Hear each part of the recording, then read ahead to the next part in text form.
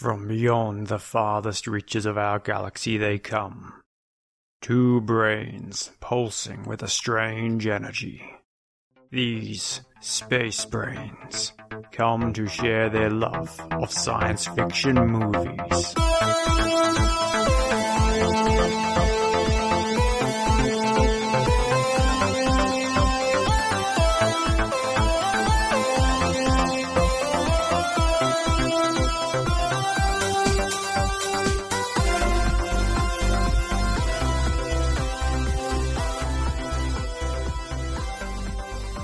Hi, and welcome to Space Brains, the show where we joy watch sci-fi movies and then talk about what was good and what was great.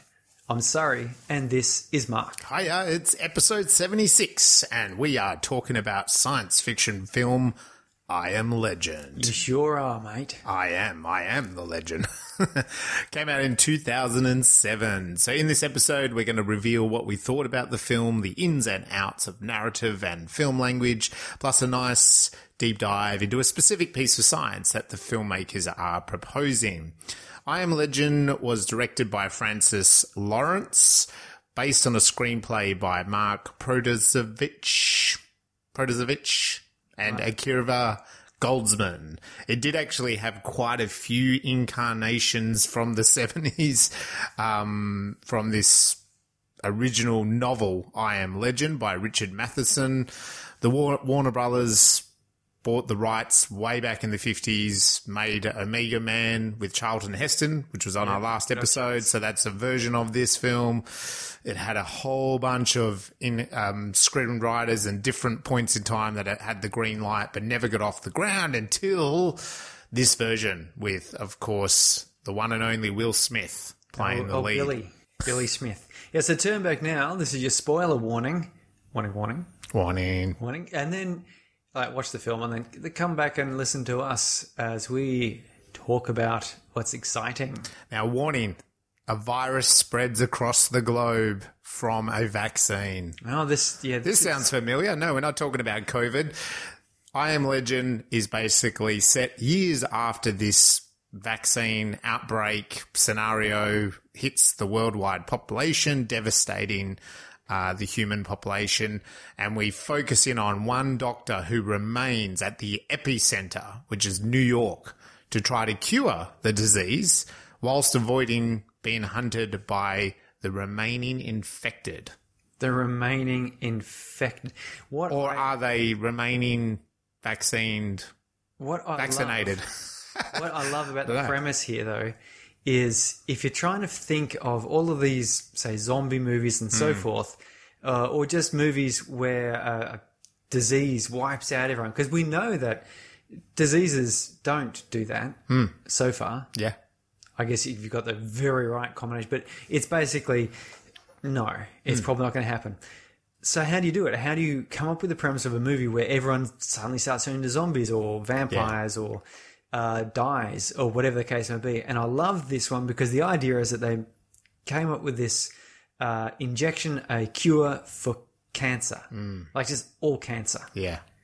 And so you got to think, okay, yeah, so voluntarily, people would be voluntarily going, yeah, I want to be immune to all cancer. And particularly because you think cancer hits like 1 in 5 people, you got to think that most families around the world have at some point had to deal with it. Yeah. And it's a perfect that would then just introduce, I can't remember what the stats, Robert Neville, he mentions the stats of how many people got turned and then how many people were left alive and how many people were immune and then all got killed. Yeah. But it is a really good way of very, very quickly deploying and spreading the monster causing thing around the world. Like, it's plausible. Yeah. Because, in a few months you could roll this out and, inoculate millions and millions, hundreds of millions of people around the world because everyone's thinking, oh, this is going to save me from all disease. Yeah. This is fantastic. You don't think there would be any anti-vaxxers? And then you turn... Well, he said that there was some percentage of people... I think it was 500 million 500 million people got rolled out. It's a decent... So there'd be people, for example, go, well, I'm not that concerned. Yeah, of course. Me personally, for example, I'm one of the lucky people where cancer is not something that has been in my family.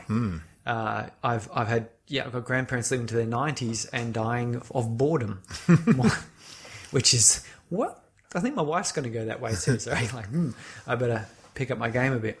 But I love that concept. Yeah, It's definitely. brilliant. Yeah, I mean, I think one thing I will say straight away is this film does that, and you could call it a fantasy, or it brings up that imagination of like the last man on earth idea, or what if you were the last person alive? And many zombie films touch on that, but this film takes it right to that, that extremity. And on top of that, I know everyone was pretty excited when this was actually announced and greenlit, and, Will Smith and, big production value, big budget. Hollywood's taken on a zombie film, basically. And they really did deliver on many factors, and we'll come to that throughout this episode. So it does deliver on that fantasy of what would it be like to be the last person alive. So what was your number one takeaway? My number one takeaway is that if you imagine a car driving down the road really fast with a very bad man driving it, and then what if you could replace the bad man with a police officer? Yeah. That'd be a very different situation, wouldn't it? It would be. Silence. Crickets. My number one takeaway is that car analogies are often poorly used. They are. And I remember watching that and waiting for the point where you sort of go, okay, so you got a really fast car driving the road, and apparently a bad man is driving it. He's a good driver. He's just a very bad man. Actually, not a man at all. It's a small girl. Yeah. Terrible man. Yeah. Really excellent small girl, but terrible man. And then replace him with a police officer, and then you're waiting for, okay, this is... It's totally different now, Sarah. You've still got a car speeding out of control. Dangerous. Like, okay. But anyway, it was a car analogy because everyone loves a car analogy. They do. Car analogies are like if you imagine a car... Anyway.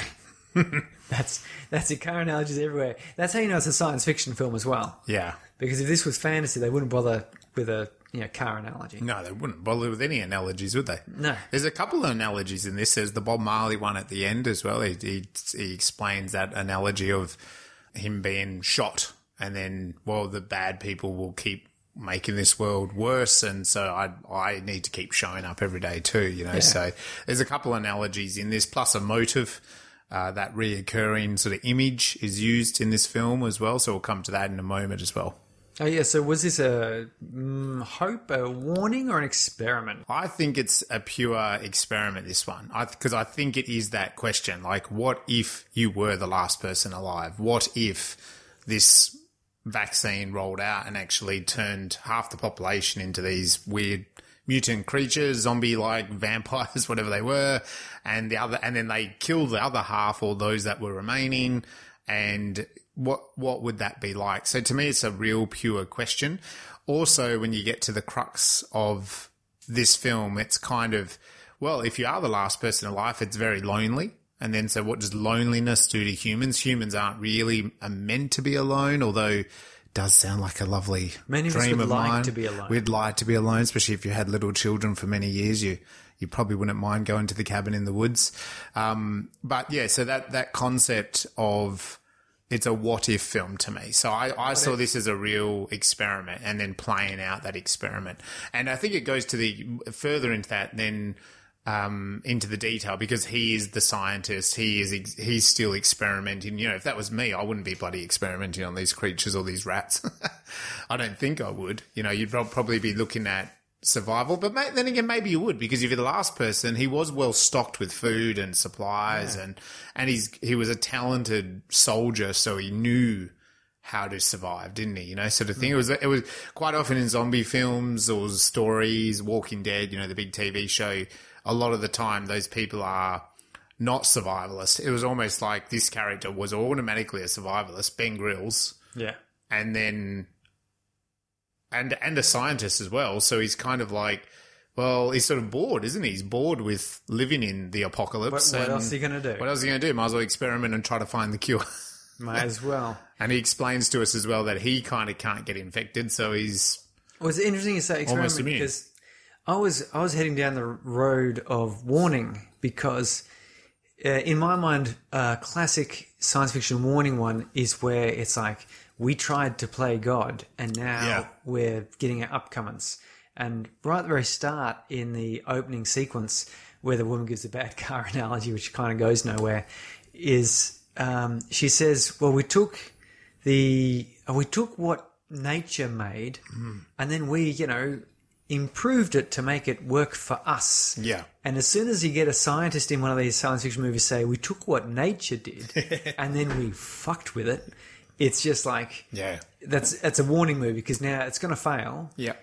We took dinosaurs and we improved them. Yeah. How could that go wrong? That's very true. It's all, but I can see, and you could also even argue a little bit on the hope side, but the disaster was of our own making. Yeah, and I agree with you. I do. You make a really good point. And if you're out there and you think that it's experiment or you think it's warning, then let us know. I suppose to me also where the experiment comes in is that, like the creatures sort of turn out to be more human than Will Smith.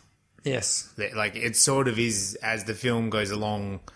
He is actually the one that is the maniac, really, and terrorizing. I know. I think that was the monsters. The main theme of the novel. Yeah, as well was like he was legend not because of legendary to the survivors, but he was legend as in he was the monster that goes bump in the day. Yeah. For these critters that come out at night. Yeah. They had this person hunting them because he had like a whole wall of photographs of failed experiments. That's right, like a serial killer. Like a serial killer, and you could imagine. These monsters would just be like, well, we just go in at daytime and have our little rest. Yeah. And then some of our friends just go missing. That's right. And we hear stories of there's like someone who goes around during the daytime. Yeah. And breaks into places and kills us. Yeah. You think, okay, so he's kind of the monster in this case. So to me, that's where that experiment kicks in. Yeah, I can see that. Speaking of experiments, I would like to see the film, and I don't know if it's been done. There's probably I think there might be a Black Mirror that's kind of this way, but where the person is fighting the monsters, but of course it's all a perception thing. And that when everyone around you is a monster, you've got to reevaluate. So the whole thing's like if everyone else in the world is stupid, that's where you got to stop and reassess and go, hold on. How can everyone be stupid except for me? Yeah.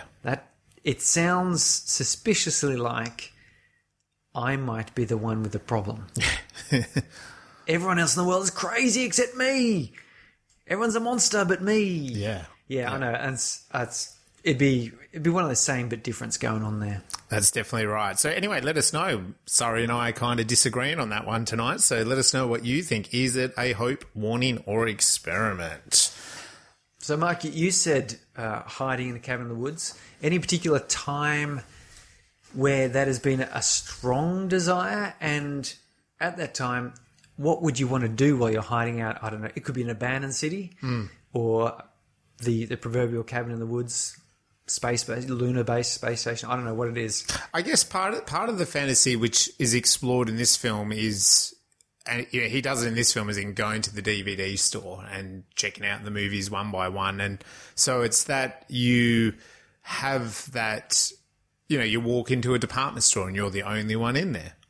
And you walked into, like a supermarket and you could just take stuff off the shelf.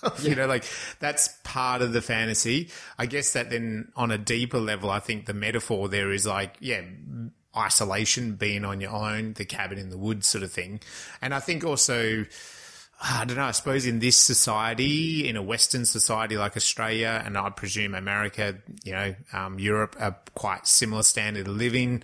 We are, now we have water come to our front door or taps inside our house, gas, heating, air conditioning. We hop into vehicles that take you from A to B. So the fantasy there, I suppose, is maybe getting a little bit back to survival off the land, growing your own food, working the soil, learning about the seasons, being a bit more in touch with nature. I think there is a fantasy there. I don't know if in reality, you do all that work and then the crop fails and pests eat everything and you've got no food at the end of the day. There'd be times where you'd kind of be missing that like automation. You create that cheese cave or your own beer and it blows up on you or whatever, or the cheese is all just mouldy and gross. It hasn't worked. The wrong mould. The wrong mould, the wrong mould, not the good cheese mould. And so, the fantasy's there, but of course it might not roll out that way. I think, as I said, in this world, it's interesting wouldn't it be interesting to walk around New York City and you're the only person? And I don't think I'd really want those creepy monsters at nighttime, but that would be weird, wouldn't it? Like he's at the start of this film straight away, he's like hunting a deer in a muscle car, roaring through the streets. He doesn't have to worry about hitting a pedestrian. He doesn't have to worry about, you know what I mean? Like there's a fantasy there, isn't there? There would be a certain amount of just, even here in Mandurah, there's a few nice big long straight roads and every now and then you hear someone hooning down there at some ridiculous hour. Someone's living their fantasy. You're kind of hoping you don't hear them, the screechy tires and a crash because, it wouldn't go down well. I think that's it, isn't it? If you're the only one there. Yeah. You can do 180 kilometres an hour and... Sun's out, looking nice. Why not? In your muscle car, and why the hell not? And this is what he does in this film as well. Like, there's a couple of fantasy moments. The muscle car through the city, the DVD store, the playing golf off the top of that hangar... Aircraft carrier thing, Aircraft carrier, but he's not just on the carrier, he's also on top of the plane wing. Why not? Yeah, fishing in that indoor museum. thing. I don't know how he managed to keep fish alive in there, but they die pretty easily. Yeah. Well, let's talk then about, of course, our favourite topic lately is the film festival. Mm-hmm. We have penciled in a couple speakers. We have. We will announce them when we have locked them in, and our next sort of speaker.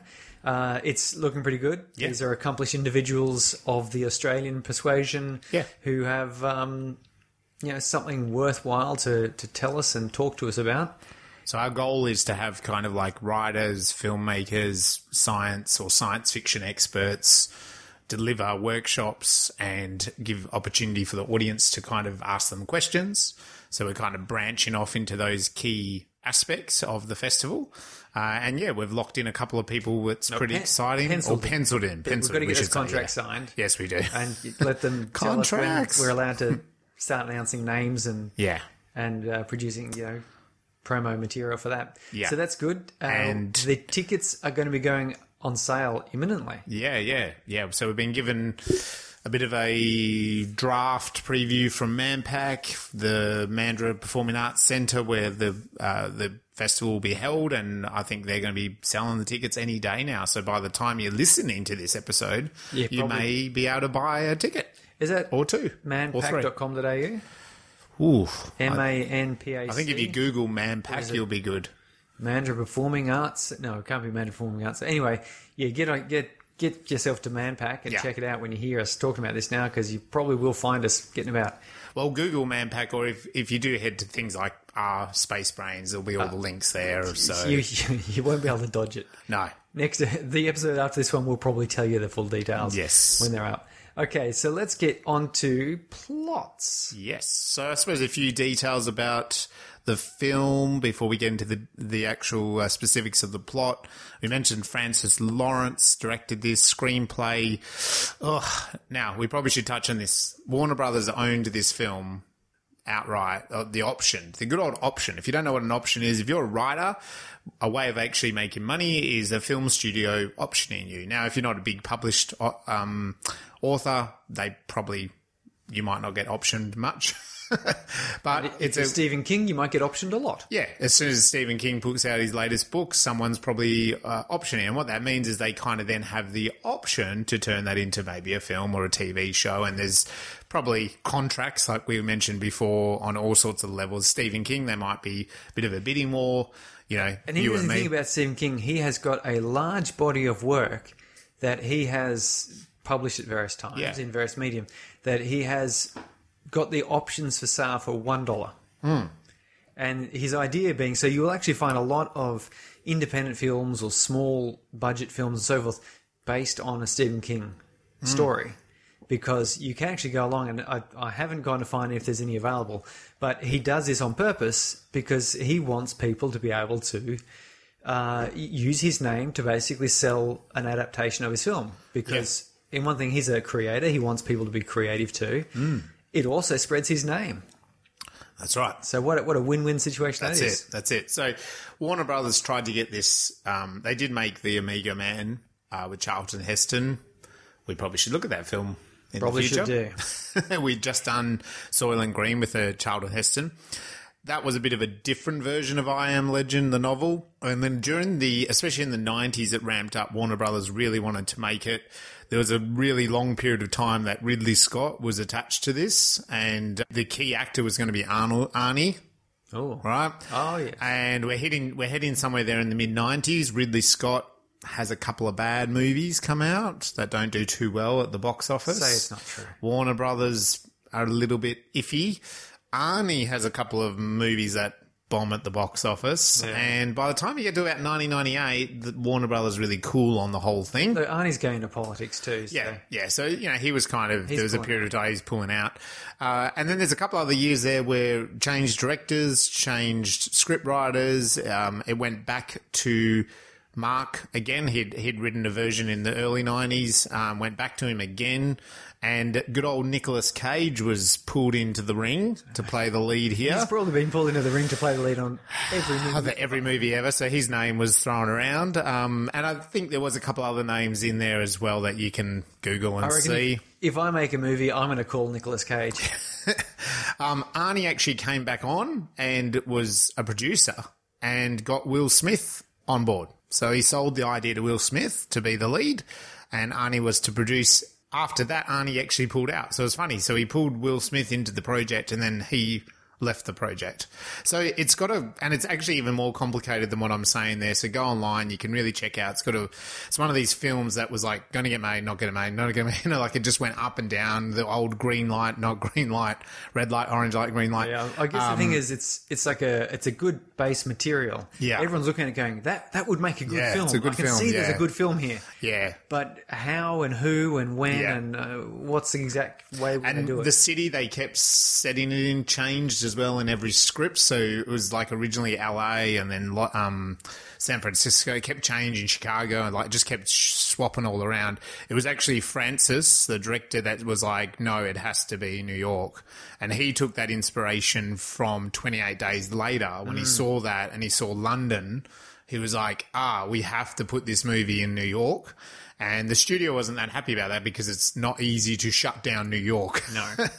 And Will Smith even said that he had the most surliest bystanders and spectators because they did shut down parts of New York for different periods of time and people were not happy as they are in New York. They just have to wait till New York goes to sleep. Oh, hold on, there's the problem. I know. And also the famous bridge scene, which will come across throughout the plot here, a lot of people talk about because there's a big bridge scene and it ended up costing about $5 million, this scene alone. It's pretty spectacular in the film. It comes up 3 or 4 times in the flashbacks. They blow apart the Brooklyn Bridge, and they didn't really do that. That would have cost a lot more. But, the sort of size of the scene, the cast, the crew, they had to shut down a part of New York every night for 5 nights in a row. There was some sort of thing like they had to get permission from 13 different government agencies to do that scene, and it just was like cost a lot of money and a lot of bribery, a lot of boozy lunches. CG, yeah, so that's sort of an interesting little side of it. So Akira Goldsman and Mark Probovich, I think it was his script originally. Akira's come along. She was the one that was brought in with Will Smith at that period of time. Interesting enough, there is going to be a prequel. They've just announced it. Did you hear about this? Number 2, a sequel I have heard on and off. Yeah. Ever since number 1 came out. Well, they did after this film came out, Francis was like, yeah, there's going to be a sequel, prequel. And I think about 4 years later, he was like, yeah, it's happening. And then 2012, he's like, no, it's not happening anymore. Or for him, it wasn't happening. Yeah. And Will Smith's not keen on sequels apart from Bad Boys. And he didn't really want to get involved. But this year it is, and it literally, like, we picked this movie a couple of weeks ago, and it's like there's been an announcement, and Akira and Will, and there's another big Hollywood producer, he's keen, and so it looks like it's going to happen. Yeah, and it's probably most likely going to be a prequel, as in Will Smith let leak yesterday. I think he's mentioned that it's going to be when he goes, so before they shut New York, and he goes to Washington to try to fight the virus, like come up with the vaccine or the virus or what, I don't know, something like that. Like, it's going to be a bit of a different version of it all. Yeah, as the rollout of the vaccine happens or something, and yeah. Anyway, we'll see what happens there. Little note, Andrew Lesnie, Oscar award-winning cinematographer, Australian, fortunately has passed away way too young. In his 50s. He died a few years ago, but you might know him, like he won Oscars for Lord of the Rings. He was also behind Hobbit. Here in Australia, there's like about 40 different films that he was part of as a cinematographer over the years. You would probably recognise some, sorry. And if you're into your Australian films, not necessarily sci-fi, he has made a lot. Babe, obviously, might be something that internationally people recognise. I actually got the privilege to hear him speak about 10 years ago, and he spoke a lot about I Am Legend because that was pretty recent when it had come out. And he actually spoke a lot about that $5 million scene and all the effort that went into that in terms of from a camera point of view. Oh, you wouldn't want to mess up that shot, would you? So, Will, you're ready? Yeah, all the actors are ready. Andrew, what are you doing? Oh, are we ready? The lens gap. Yeah, but he talked a bit about the ridiculousness of working with, like, I think he said in that there was a crew of 250 people, and then the cast, and then Will, and yeah, so it was like this huge scene that they were shooting, and so yeah, it's interesting. He's a great cinematographer, made a lot of good films, obviously won Oscars, so yeah, go check out his credentials. Not necessarily sci-fi in there. I mean, Lord of the Rings, that's probably fantasy, isn't it? I don't think is that. Yeah, unless you're going to call it an alternate world, science fiction, alternate history. This group of mutants and deformed creatures go on a journey. And we can push it to sci-fi. So go check out his career. So Will Smith, we mentioned, is the main actor, and then really it's just him, isn't it? And the dog. For the majority of it, yeah. Yeah, I think her name was Abby. She plays Sam, the German Shepherd dog. Oh, what a lovely German Shepherd. Lovely German Shepherd dog. And then we do have Alice Braga plays Anna later. She comes in at the rescue, and Charlie Tahan as Ethan, little kid. Dash Mahak plays the alpha male.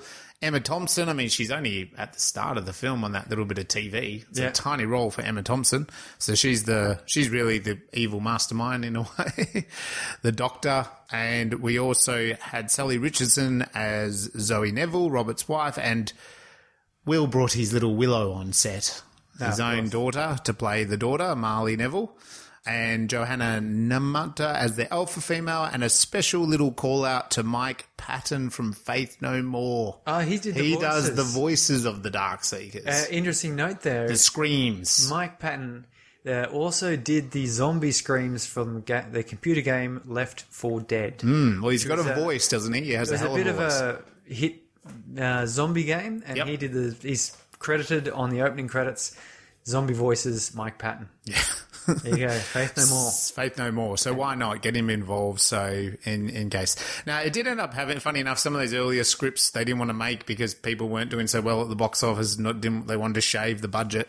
This ended up having, I mean, to me, like, it's a massive budget, $150 million. I mean, even by today's standards, that's a fairly decent. Still a huge chunk. I don't know. 15 years, and that's even more. Yeah. I mean, Will probably took away 20 himself in his back pocket, but but it did really well. It returned a box office of 585 mil. I'd say that would be pretty good. And there was lots of talk, as Sorry was just saying, about sequel for a long time. People wanted more. So that's a lot of the key details. In Space Brains, we like to break the narrative down to some of the common elements that you can find from all good story and script writing teachers, people like Campbell, Snyder, and McPhee Field, where there's a 3-act structure. So basically, a beginning, middle, end. What's the first act like, sorry? The first act is our introduction. It introduces us to the world, the primary characters, probably gives us some of the problems they're facing that we're going to see them overcome during the movie.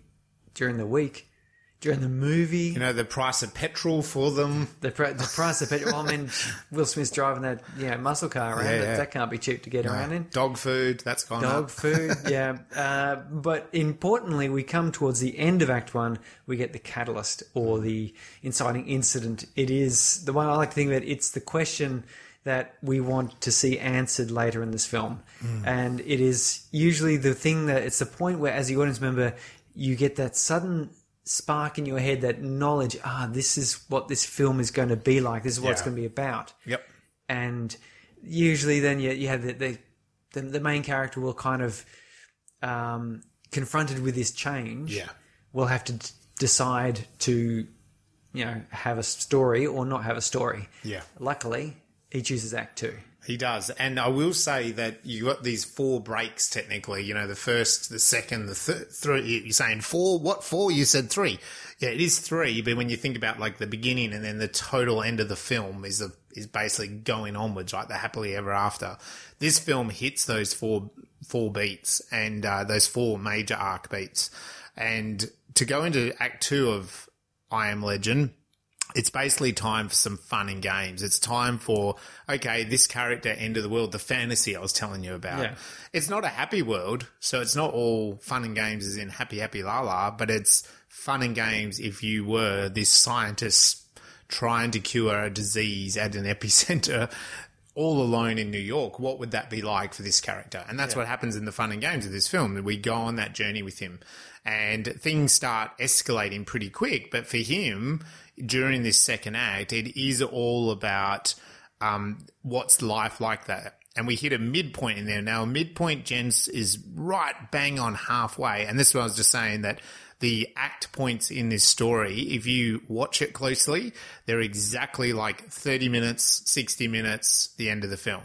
Like they're right on. Every act just is exactly down to that minute. It is so tightly done. So it's really great. Like it's really great. So midpoints can be kind of false victories. Like there's a bit of a win for the main character, or they're just more, the shit gets worse while it gets more serious. But they're a major tone. So if Will's running around New York having a bit of fun and games, right, like doing his thing, the midpoint, like it has to shake that up again, So there is a really big midpoint in this, and it leads to then things becoming worse and worse. And some of those expressions are bad guys close in, all gets lost, like Die Hard. It's obvious the bad guys close in on Bruce Willis. Like as we're heading towards that climax, things get worse for Bruce. He steps on glass. Well, he stepped on that earlier, but he then has to like jump out the building, doesn't he? And he has to smash into another floor. Up and the bad guys know he's there, so they start doing it. They realize who's his wife. Yeah, they know who his wife is. So things are getting worse and worse. The police downstairs are raising issues, they're not helping the situation. So for Bruce, it just gets worse and worse and worse. And that's why Die Hard is brilliant when you look at this story structure. It will lead to something like an all is lost moment, someone or something dying. Something goes away. Yeah, it's very sad. And then when that happens, it's a real dark night. So now Will has a real dark night in this. Like it's the moment that you kind of want to almost kill yourself. Like it's the moment that you're sitting on the side of the road with not a Brazoo in your pocket. No, or you're sitting in an SUV looking at a bunch of monsters and running them over. Hit them, as many of them as you can. Yeah. So that's what that then gets you. Maybe if you pull yourself out of that dark moment, you come up with a new plan. And that new plan is from everything that you've just experienced from the inciting incident. Your world has been turned upside down. And if you're willing to now execute that plan, that takes us into the finale, Act 3. So Act 3 is a relatively short act. Act 2 is like the majority of the film. Act 3 is the short ending bit. It's often even just like the last 10 minutes of the film. or if it's Lord of the Rings, it could be the last hour and a half of the film, whichever you like. It just has Of part 3 of, I think 12 hours. I think Lord of the Rings had 3 act 3s at the end there, but it's that last bit there where there's some sort of decision is made. It's like, okay, let's do this thing here. Yeah. I think that I've grown. I think I've changed. The world is different. Something's going on. There's always a bit of a disappointment, because if it was always just so easy as, let's just leave here and we've got the cure and off we trot. Yeah. That's too easy. There always has to be something that the hero, the last impediment, the true test of the hero's courage, that they've got to go, no, this is the true meaning of Christmas. we have to, kill the reindeer. Don't quote me on that. That's probably not the true meaning of Christmas. I was no good at Christmas. And out of that sort of reversal, and you get the victory, the final image then is often it is where the camera is panning through, the lovely greenery, and it shows the peaceful people sitting around enjoying a picnic, or it's Forrest Gump sitting on a chair, much like at the start of the film, but now he's more knowledgeable. Well, Bruce, go back to Die Hard, right? Like at the start of Die Hard, he's coming to try to save his marriage. He doesn't have his wife on his side. And then at the end of Die Hard, he's walking out and kissing his wife and hopping in a limo. With his wife, Okay, I got to. You know what I mean? So it's the opposite. That's what quite often the end is all about, isn't it? The same, but the Donnie opposite. Darko, which we did on a previous episode. Go back, watch the film. Go back and watch it. Like Donnie Darko as well. Like at the start, he's not really present with his world, and at the end, he is present. He's fully connected. He's fully connected, and he knows it, and he sacrifices. So, quite often the start and the end are those bookends. So. Let's get into talk about I Am Legend. Now, there's a couple of things I want to say, going back to Andrew Leslie's style of filmmaking, is if you look at the cinematography here, there's a couple of key bits. One is Will Smith, Neville. He is shot really closely. And so what I mean by this is, films are close-ups, but it is tight on Will's face. It is kind of his chin to the top of his forehead. There's chunks and chunks of this film that is Will's beautiful face. Now, he's got a beautiful face. Heavy breathing through his nostrils. Lots of, that sort of tense... brooding. Yeah. It's Will brooding, which I mean, look, we've got to give also credit to Will here. Like, I mean, Fresh Prince of Bel-Air, like he's hilarious and he's, bad guy, bad boys. Yeah. Like it's Will being Will, like he sort of talks himself up. But he downplays that here because he's this scientist that's made this decision to stay and to try to cure. And I think there's like there is a sadness there from the beginning of the film to the end of the film. That's kind of his journey, that loneliness theme that comes through. He's kind of never super happy, and so, but I do want to just say the camera work on him is especially close. It's really tight in on him.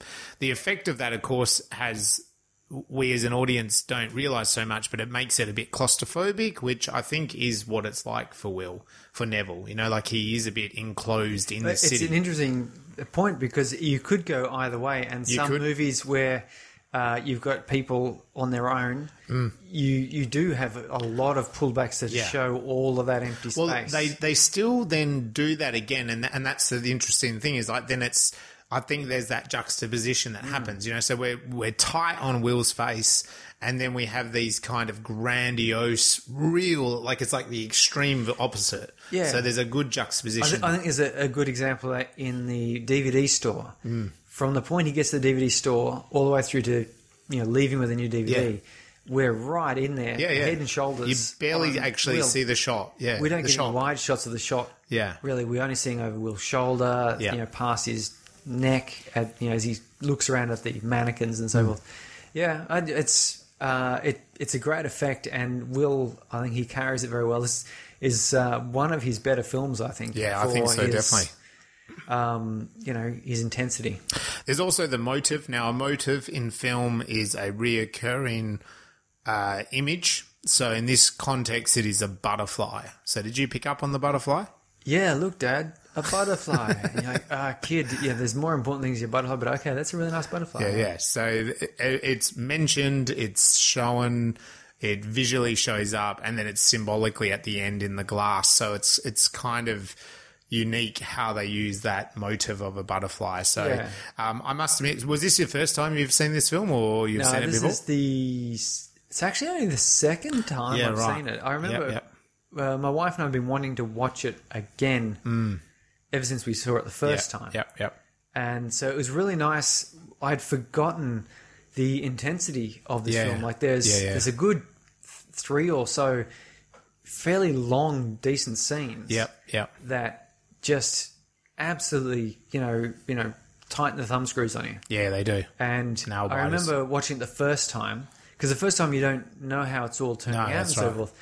And if we're talking about, say, favourite scenes, one of those is where Sam runs off into the building. I remember that because you're watching the start, he's driving through the streets in his muscle car, he's powering it up with Sam. We get a literal save the cat moment Yeah. where the lions capture the deer he's hunting. Yeah. And he's going to shoot and he's going, oh, this is dangerous. Yeah. And this is the little baby cubs. And he goes, Yeah. He saves the I'm cat. a good guy. I'm going to save those cats. Yeah.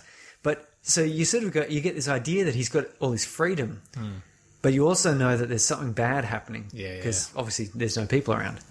And Sam goes into that building, and the mood changes immediately. There's tension. Like he's no longer just kind of palling around, just sort of Yep. taking it easy.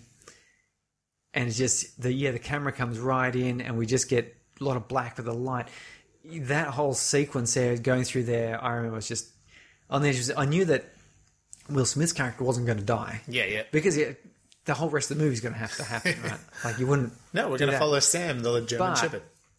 Sam was a dog. Yeah, And you can legitimately kill dogs. you can. I mean, don't.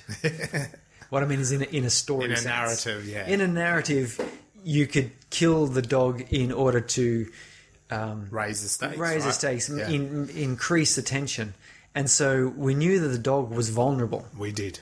It's just like, when you have the 3 friends go in there, one of them's sort of the stoner or something, and they're expendable. Yes. And if the writer and the director has done the right job, we don't want them to be. But Yeah. Sam, puppy, lovely dog. I know. That whole scene, it's a relatively long sort of sequence of silence because he hasn't really done any talking except a few things to say to the dog. Yeah. And it's just, I remember coming out of it just going, oh, thank God the dog's okay. It's real relief. And then there's other sequences later Yeah. on where it's the same deal where you go like, where he's hanging upside down. Yeah, the hanging upside down And scene's where great. he's, reckon even taking his wife and putting her in the helicopter. Yeah.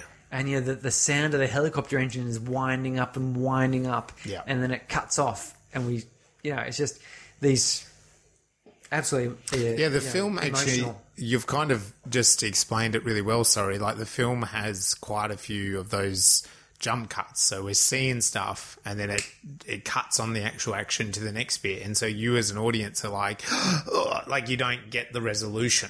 And again, maybe there's a bit of symbolism in that's the feeling of Neville, like he's in this world that you can never kind of feel resolved, there's because I guess there's only his perspective there, so we don't ever see anything else. we can't see yeah. anything else Yeah. really. So anyway, we've talked it through a few times that the basically what the setup of this film, but let's go through some of the things. So the film does open with us of a little old TV screen, and Emma Thompson's playing this doctor. She's explaining that she genetically re-engineered the measles virus Yes. to cure cancer, and I think they say something like, "How many subjects? How successful is it?" And she said, "Oh, we've had 10,000 human samples or trials." Yeah. And 10,000 successful things. And she kind of gives a smirk. Yeah. And that's a kind of a nice moment. And I think there it cuts from that moment to, we've then got these beautiful drone helicopter shots over an empty New York. 3 years later. Yeah. And we're seeing just it's the those shots are the emptiness. We're seeing New York. There's no movement. There's no traffic. It's not the hive, the city that never sleeps. No, this city is sleeping. No, yeah, there's trees, there's grass. Yeah, and we kind of slowly hone in, and there's a great kind of like muscle car that comes out of nowhere, and it's hooning down the street. You hear it first, don't you? As well, the roars of this car. It's sponsored by Ford, I think. Yeah, probably. This sequence. Why not? Take the money and run. And of course it cuts in and we get that real super close up of the driver being Will Smith, and he's got this beautiful German Shepherd, and they're hunting deer, aren't they? What I notice here, quite interesting, because we come into this car and the first thing we introduced to is the gun. Yeah. So he's got a military style weapon. I don't know whether it is military or not. It probably is. They probably just go to the arms, Kmart people, and the Hollywood arms. What do they get? Armory. Yeah, Armory. they was Armory. They would have just give us an M4 carbine, or it probably would have just said, "Give us one of those military type guns." Looks really scary. And says, "Why? What are we dealing with here?" He's like, "Oh, he's going to be in a car. Okay, here, you want this one? Oh, sweet." So it shows the gun first, and you're thinking, "Oh, that's a serious bit of military hardware. It's got like attached bits and pieces." And he picks it up, and you've seen him going through this empty street, and then something dashes across the front of his bonnet, but it's actually just a deer. So it's kind of almost a bit of a fake out there where you're thinking, "Oh, he's there's something dangerous," and it's not really. He's just hunting. Yes. And that's basically what him and Sam are doing. They're hunting this pack of deer to try to eat. Then there's dodging. But what we're seeing is someone that's quite able, because he's driving through these streets. There's smashed up cars. There's reeds growing. There's a lot of like movement, as in he's going very, very fast to keep with these deer. The deer then like go through a tunnel and then come out the other side of the tunnel. So we're seeing someone that's, and I think even what you're saying there with the gun is like, if that was me, I'd be like, I don't know how to use this gun. I'm not comfortable with this. Whereas he was comfortable using that gun. So it's saying something about him as a character, isn't it? Yeah. And as you said before, basically the scene ends with a save the cat moment in that he runs up, and just when he's about to shoot one of the deer, a lioness grabs it, yeah.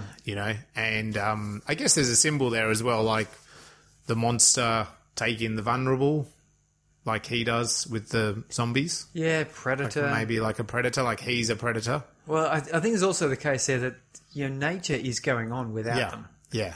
And that's something that we see a lot in these sort of movies where we're reminded it's almost a bit of an environmental thing. Is that message, isn't it? The world, humans aren't that important. In fact, everything's just moving on.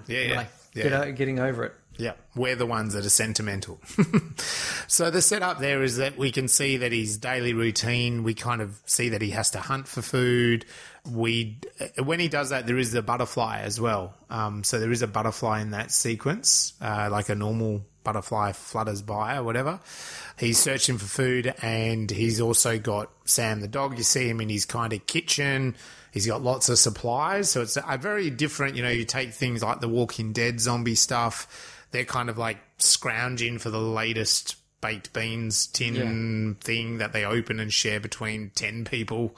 They're kind of all starving to death. Yeah, well, Whereas this was the opposite. This is, as you say, that kind of almost fantasy of it where he just seems so well organised. His alarm beeps, and we don't really know what that's for at the moment. But he goes back and he washes the dog. He's got this great big dog. Squirts a bit of stuff down and locks his door. And he's got all the modern comforts, doesn't he? He's got power. He's running. got It's like it looks like he's actually quite content doing his. The food he cooks looks pretty good. Like a he healthy. Has this strange conversation with his dog. Telling him he's got the TV running, so it's like, oh, okay, this isn't too bad, is it? Yeah, it's like be a nice little holiday. Now, to me, this then seeps in. Yeah, we have this moment with the alarm and the sun setting, and the music changed, the tone changed, and his face changed. He'd played the dog, the No Worries, the Bob Marley song, and was kind of having a moment, and the alarm pulls him out. And they even do it like he kind of tunes out, and the dog's barking, you can't hear the sound of the dog.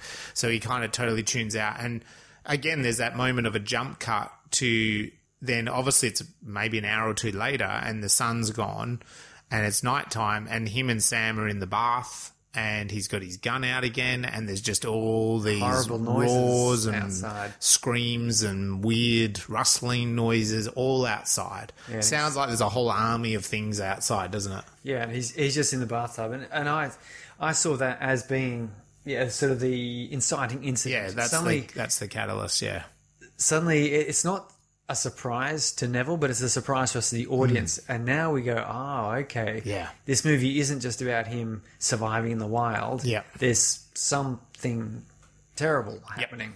Yep. After that, we have this sort of debate part, and so this is where we see this scene that costs. How do you spend $5 million and see it on a film? Blow up the Brooklyn Bridge. So we have this because he falls asleep. They've just used that as a natural motive to cut to this flashback sequence. So this first one, he picks up his wife and child. They're being escorted down New York.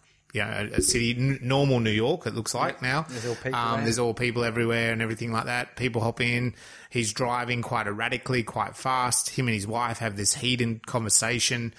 He's saying, it's about to happen. Go upstate, get supplies. He asks her how much cash she got out of the ATM. Not enough. Which was, so it's like he was really testy, wasn't he? He was really stressed. And then the president, he goes, he's about to announce it. And the president comes on the radio and says, sorry, but basically we're cordoning off New York. We're closing New York. Yeah. If you're on there, too bad. And so and then he wakes up from that. Oh, it does say, and so that's where he says, he's going to stay. That's right. So she's saying, come with us. Oh, we've got 2 or 3 weeks, I can still fix this. Yeah, I can still fix it. And his quote is, I'm not going to let this actually happen. His daughter mentions a butterfly and they dismiss her over that. So again, it's like 2 times as a butterfly in 10 minutes. So we're back to this apocalyptic world. He's Will Smith doing his muscle workout. You would have liked that. Sorry. Can you do that yet? The chin up thing? Oh, yeah. That's a standard You do? thing. Yep. Do you do it with your shirt off? I don't in the look corridor? like him, though, unfortunately. So he always likes to do this in his movies, I think, doesn't he? It must be in his contract. Scene with shirt off doing chin ups. Yeah, in Bad Boys he does chin-ups too, doesn't he? Yeah, I think in Independence Day there's something Independence in there. Day he does, yeah. Yeah, so it's his sort of thing, right? So he's super fit here.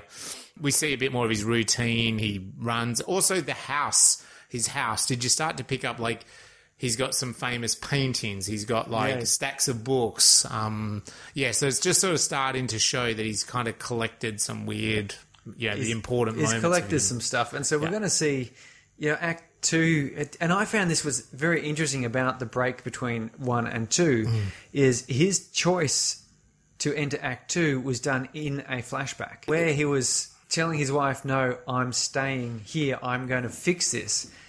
That's that only makes any sense after we saw him huddling in the bathtub, and you start to go, oh, okay, he's chosen to be in this bad situation, and he's going to, his choice to stay and fix it is much like him in the bathtub going, no, I'm persevering with this. I'm persevering, And I thought that was an interesting way to do it, that would get this flashback to show the choice.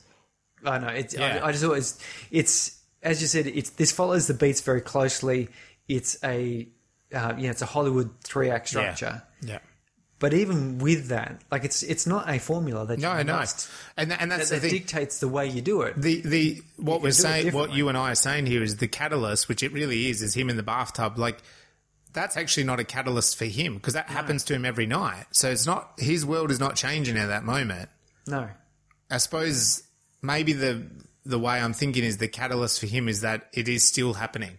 So it means he still has to keep going. Yeah, it has to keep but going. it's really a catalyst for us as an audience. We're like, oh no, it's not just a fantasy. That's that point where we, as the audience, now know what this film is going to address. Yeah, that's right. It's not just going to be him, prancing around playing with his dog in the doing city. chin-ups. Yeah, with no shirt on. There's something pretty serious that he's going to have to do, and then we get this flashback and find out what it is he's decided and determined to do. Why is he here? Yeah, right? I quite liked that. Yeah, me too. Yeah, and when you do break these stories down, you do start to see that all of these films, the only films that are a little bit more obvious tend to be children's films. Yeah. Because they tend to have a slightly, more broken down plot. So a lot of the Pixar films and Disney films are really good ways of seeing the obvious points. They are. But that's because you need a 6 or a 7-year-old to be able to follow along and get it. Yes. Whereas this, it's a little bit easier. Like, those sort of flashbacks, a 6 or 7-year-old watching flashbacks like that, often confused with the timeline. They're going, well, hold on, why are they here? Were they just there? Where are all the people gone? That's right. So we also learn in his basement, he's got the rats and he's doing the experiments on them. Lots of the rats are just dead or totally psychotic, apart from number 6, I think it was, who's maybe okay, maybe not. Number 6, loss of aggression. Yeah. It was his pupils were responding to light, and it wasn't like the other rats were just freaking mental, or dead, throwing themselves at the walls trying to get at him. I think dead. What's also important there is Neville is pretty dejected by everything. Like, he's doing this, and he's been doing it for years. It's not really going anywhere. And that leads into the next scene, which is really interesting, and it's important for moments in this film, is this DVD store. So, like you said, this is the portrait of a lonely man. Yeah. Where previously in Act 1, yeah, he seemed to be having a fun time with his dog. Yeah. And I guess that's the thing. This is how it plays out. Like, you are all alone, so you start talking to mannequins, and that's what he does. And he's got his whole thing, and even the fact that he's like, okay, I'm returning this DVD and just taking the next DVD. Yeah, I'm up to the M's. Or whatever. Could just pick up a whole bunch. He couldn't. But he's got this routine, and Fred's out the front, and he says hi to Fred, and he's got this woman in the corner that he kind of eyes off. Well, that were the adult videos. Yeah, they were the adult videos. He's looking over there at her and going, well, Yeah, hey. But he doesn't have the guts to talk to her. And I tell you what, if you're an actor, you want to be an actor, this is quite a good way of looking at how does an actor engage with a mannequin in a really realistic way, because it's what it's showing us is loneliness, craziness in a way, but it's also a very human interaction. He's like flirting with the woman at the DVD store. Of course, someone these days might go, DVD store? I found it funny. What? 2007, because I was trying to remember when this film was made. I was going, DVD stores, like, I know. Because there was relatively recent-looking posters up about the place. Yeah, like Batman versus Superman and Wicked, which, of course, were contemporary to the time. Yeah. But they still, because, say, Batman vs. Superman is still in the current sequence of DC movies, it still kind of feels like, it's... Yeah, it doesn't feel that old. It doesn't feel that old. But even DVD stores, they were there, and then they're not now, right? Like, no, they sort DVD of stores disappeared. Like, they disappeared very shortly after this film, in fact. Yeah, Not too long after. Thanks to our good old friends at Netflix. Thank you, Netflix. Netflix. Actually, you made life a lot easier for me. You did make it a lot easier for me too. No. Oh, those returns. So maybe I would have been more inclined to return them if I had a sexy mannequin in the corner to flirt with. Maybe in the adult section. Instead of just me being there all alone in the adult section. We are still waiting for Netflix to reach out to us regarding a sponsorship deal. Come on, Netflix. We've done enough until Netflix. then, I have to also say thank you to Amazon Prime. That's right. Netflix, if you want us to stop mentioning Amazon Prime, sponsor Space Brains. Yeah. So I know what Will would do. He's our buddy. Come on. And so I thought it was a great scene, that particular one. It really was very good. If you're an actor, just go fast forward, watch those scenes in the DVD store and see what happens. He also has this down scene where he's scavenging. You mentioned it before, people that had not made it. And I mean, the bit here that's kind of the downbeat is, I think it's positive in that he takes some items, but the downbeat is that he discovers like a bedroom that's a baby. Do not open till Christmas. Yeah, and so it's like a baby's room that's all perfect, and there's a cot, and so it means that the baby never made it, or they never got to have their little Christmas. You can imagine. Well, we won't go into it, but you can imagine the scenario. It'd be quite sad, and he does. He steps back from that because, it's a real downbeat, and we get further into his loneliness, and I think with these radio message he announces, where he says, "I'm Survivor," announcing on all AM stations or frequencies. every day, midday, when the sun is highest in the sky, I'm at the Southport or South Pier 5 Something or like whatever that, it is, which is the one that's from his flashback where the helicopter got taken took where off from. and you can just see the Brooklyn Bridge is blown in half, years earlier. He plays golf from the back of a plane. The extremity of being alone in this place on this sea carrier. But that's a bit of an upbeat again, where It is. he's kind of, again, having a bit of fun with it. It is. And to me, this then leads to the fact that him and Sam notices one deer, and so from this plane, so they give chase. And so again, it's a great jump cut because they're no longer on this plane; they're chasing this deer, trying to hunt it. Sam runs ahead and he runs into the darkness of this building, and straight away there's a difference, isn't there? Neville, Neville actually stops, and I think he says to himself, "Oh, Sam, no, you can't go in there. Like, I can't go in after you." Yeah, I'm sorry, Sam. I'm sorry. Like, there's a line like that, and then he goes in after him. Yes. So to me, that is actually then going into Act 2. That's now coming into the seriousness of the fun and games of this. So like shifting a gear into that. Okay, we've seen all this setup, we've seen all this debate, we've seen a little bit of why he's here. Now it's like, well, this is the point of watching the movie. It's this is the monsters you're hoping to see. This is what I want him to. I want to see Will Smith fight some zombies. This is the thing. And you beautifully described this scene before. It's like it's very close cut. There's not much light. It's only the light of his gun torch whatever you call it, snipe or whatever. He flashes around. When he's turning left, the camera's turning left, so we really can't see much. You can see the blood. Sam as well, bloody good dog that he's been so far, has just seemed to have vanished inside this place. There's no barking, there's no nothing, right? Yeah, but my dogs ran off with people at various times. I know. They do, just, right? See, someone's jogging and then he just works perfectly at heel next to the jogger. Like, I'm like, why don't you walk like that next to me? Jogger's dog now. And so to me, this is like, in trying to save Sam, he does discover a bit of a weirdness. Like, this is what I mean by the fun and games. Like, there's a group of these. They end up being called the Dark Seekers. Not that Neville calls them that, but that is the name that they have. Yeah, I think the woman. The woman kind of calls them that. Yeah. That, yeah. So we don't actually have a name, but we'll use that name throughout the describing part. And they're huddled around each other as well and doing this breathing, chanting thing. So they're not quite the zombies of leering out of the dark one at a time or whatever. They've some sort of pack mentality going on. He finds Sam cowering under a desk, kind of eyeing off something. He turns over. There's a dark seeker eating the deer. This thing charges at him, fires a gun. Of course, that kind of awakens them all. Yeah. And they chase him, and he runs, and he tells Sam to get out, and he crashes through, action hero style that Will is, through this building, and they come tumbling out after him just as they were about to get him. And we learn a rule about them, which is the sun hurts them because they all just kind of shrivel up and die really quickly. Dies. I'm surprised that Will didn't. Old Robert Neville didn't suffer some injury there, jumping out of the first floor. Yep, but he survived. Yeah, but he did the Hollywood roll, trick, didn't he? He landed. The Darkseeker was the one that hit the ground. Yeah, right. And so if the Darkseeker hits the ground, he's protected. Yes, it's like a mattress. Like I'm pretty sure it would stop you from suffering the sort of really serious injuries, but he just gets up and he's cool about it. Yeah. I've tripped over and had pretty badly shaken experience just from the tripping and falling on a bit of hard concrete.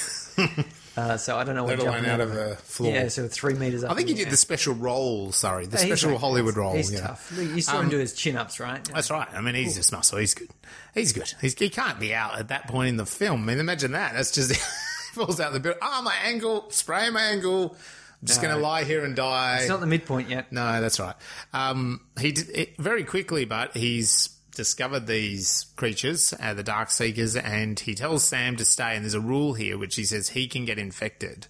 Sam, you can get infected. You have to stay here for this one. I can't. Yeah. So it's not explained further than that, but it's like, oh, okay, so he's been infected, he's immune, whatever.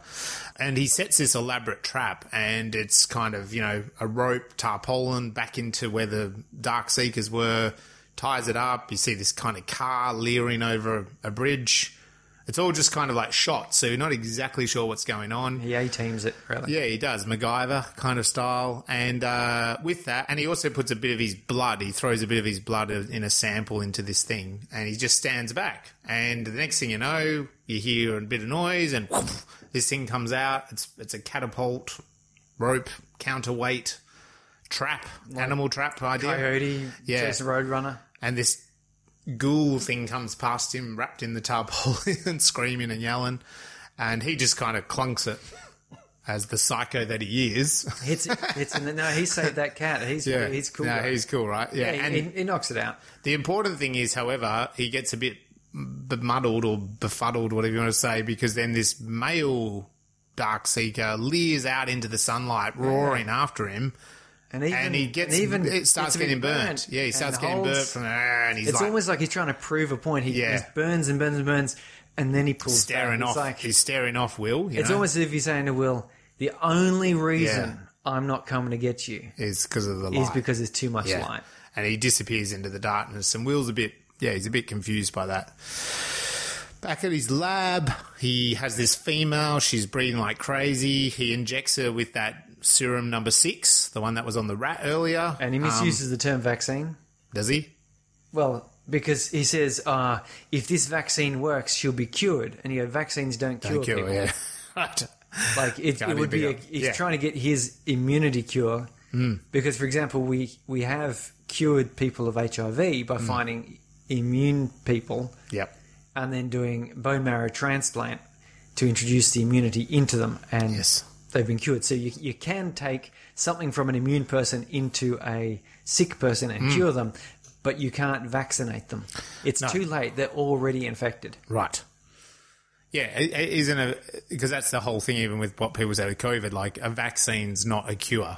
No. It's a preventative. It's like wearing a condom, you know. Yeah. HIV, and condoms. Sometimes condoms break. Leering down an interesting path here with your analogies tonight. Sorry. Yes. Go back to the car analogies. So here, imagine a condom filled with wrapped over a car, and if you took the bad man out of the condom and you put a policeman in there, okay, makes a lot of different sense. situation. Roaring down a. If you're a policeman listening to this, wearing a condom right now, and you're listening to this, I'm not sure what's going on there. That's weird. That is very weird. You probably But I want need you to film it and send it. No, don't. Yeah. Let us know. Is it some sort of interesting science fiction film? I would say so. So with this female Darkseeker, whatever he's injecting her with, it works and then just doesn't work, kills her. Yeah. He re-injects her and brings her back to life. Yeah, it's probably like adrenaline shot or something. Which was interesting, and he's dejected. I think that kind of is noting something a little bit about him being the way he is. This is where we go back to a flashback. So we're back to that bridge, his wife, they're out of the car now. They're sort of storming through the crowd. The soldiers are scanning everyone's eye. I thought that was a pretty cool little piece of tech, hey? Scanning everyone's pupil. Yeah. And it's like green, red, green, real visual, no, you're infected, not infected. Yeah. And Will's green, go through, I think the child's green or something, and then the wife red straight away, and the soldier's like, fuck off, and then Will's like, no, scan her again. There's a bit of commotion, and he convinces them to scan her again. Say, and I mean the thing with that straight away, because they re-scan her and she's green, I'm like, well, those scanners aren't actually so accurate. Yeah, and if I'm the person standing next to her who just got kicked out, scan me again. Scan me again, yeah. But it also doesn't indicate that you're blowing up they're trying to contain it to the island. It's already out there, isn't it? Like if those scanners aren't that foolproof. Well, yeah, I just got to think it indicates that someone's probably over the other side on the mainland. There's not 500 million people in Manhattan. No, there's probably like 5 or 8 or something. Yeah, million, not that. Fact check, sorry on that. I think it's about 20 actually, but anyway. It's not Soylent Green 44 million in 2022, but I think it is about 20. Is that in the greater New York area or the just Manhattan Island? Oh, yeah, maybe it is great. Yeah, I don't know. Fact check us. Tell us. I've never been there, so I don't know. If you've been locked onto Manhattan Island because they've blown up all the bridges. The population is one, Surrey. One. It's one. It's the Will. Anyway, and then and that's that flashback. So they get through, and they're heading to their helicopter. Yeah, and that was that jump cut as well. It really tense. Oh, Get on the helicopter, and Yeah. you hear the helicopter noise is winding up. Yeah, no, so, but it doesn't quite. And this is where she gives him the puppy. So she gives him Sam the puppy. Yeah, the helicopter's starting, and they're like going, "We're going to have to get going." Yeah, and that's when it cuts. It cuts. And that was unresolved tension there. It Because was. just the sound of the helicopter blade, and you know something bad has to happen, but then you're thinking, hoping it's not. It's just again one of those moments where you're going, surely no. Maybe he just doesn't know if they escaped or not, if they're That's alive right. or not. But anyway.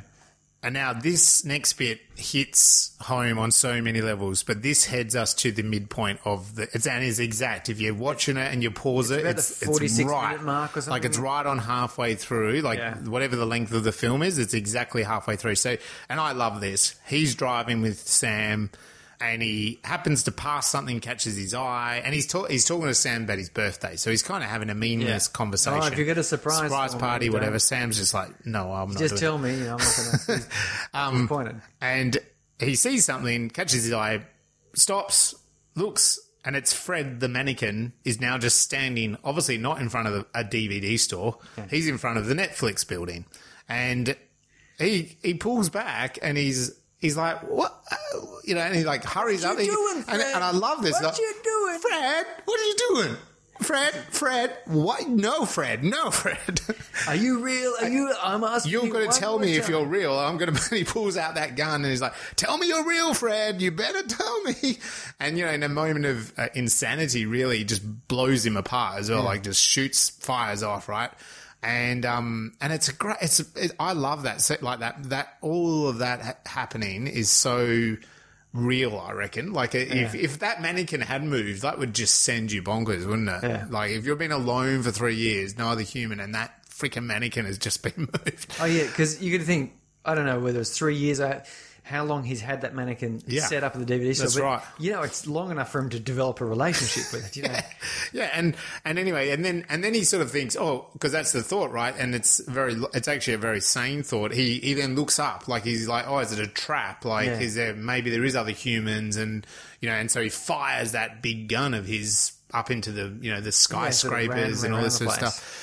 But nothing, there's no return fire, there's no sign of life. And so he's kind of composing himself, and he walks over to this where Fred has been blown apart. There's a puddle, and he kind of looking at Fred, and he's very confused by it all.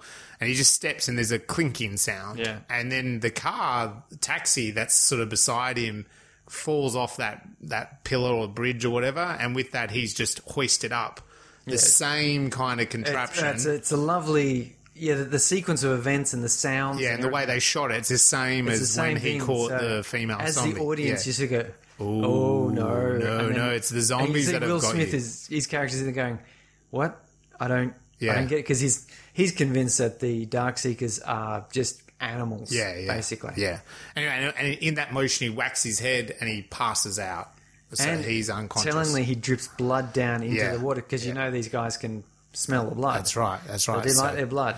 So to me, that is the midpoint. That's exactly on the midpoint right there. Like the moment he gets hoisted into the air, his fun and games has come to an end, and he's been... there's no more fun and games for you. Reverse. So hung upside down, he starts to come to, his watch is beeping. So we know that's a great connection back to when we were taught that rule, right? Like, isn't it... This is the thing. If you're a writer and you're noticing what they've done in this film, the alarm clock earlier in the film sets up the inciting incident, but it's also now being reused to raise the stakes again later in the film. Yeah, because now you know he's got a time clock. Yeah, as an audience, you're like, because he was really worried when that went the first time. And you can tell it's darker. Sam's barking away, trying to get him, alert. He kind of struggles awake, turns his alarm off, cuts the rope and falls to the ground. But when he falls, Was it another trap or something? No, he just I falls think- on his own knife. Ah, it falls on his own knife, and so that stabs him into his thigh. Yeah, and, somewhere. And this is a good little effect as well. Feature of the writing. Yeah. because had he just fallen, Yeah. stand up, walk back to his car, like there's no tension there. Yeah. It's just like even if the sun was going down, the dogs are barking, he could still just run. Yeah, run to the car. Or run over and get his gun or whatever, Yeah, it's not a problem. Yeah. But so he stabs himself in the leg and he tries to move. Nothing's bad happened yet. Yeah. And he goes, oh, can't do it. So he rolls around and goes, okay, I'm going to have to slowly drag myself back. And he Yeah. just drags back a little bit slowly. And then you hear that grrrr, and Sam growls back. And you're watching that, your heart sinks. Yeah, you are. Oh, shit, he can't move. There's just Very that strip of fast. sun. And his alarm's going off. Yeah. And this is again one of those really tense scenes. Yeah, it is. It just builds and it builds. Yeah. And he's scooting back as fast as he can on his The butt. sun's closing down and closing down. And then that dude releases dogs. Yeah. Which again, that's showing a bit more than just being an animal. Yeah. He's created a trap from observing what it's That's done. right. Like, it's quite a sophisticated trap. It is, yeah. And then he's using dogs to Yeah. attack because he knows that this guy's dangerous. Like, you don't we've go got to charging sort of after him. Send in the hounds, so to speak, first. And they get stopped by this beam of light, Yeah. which is a great.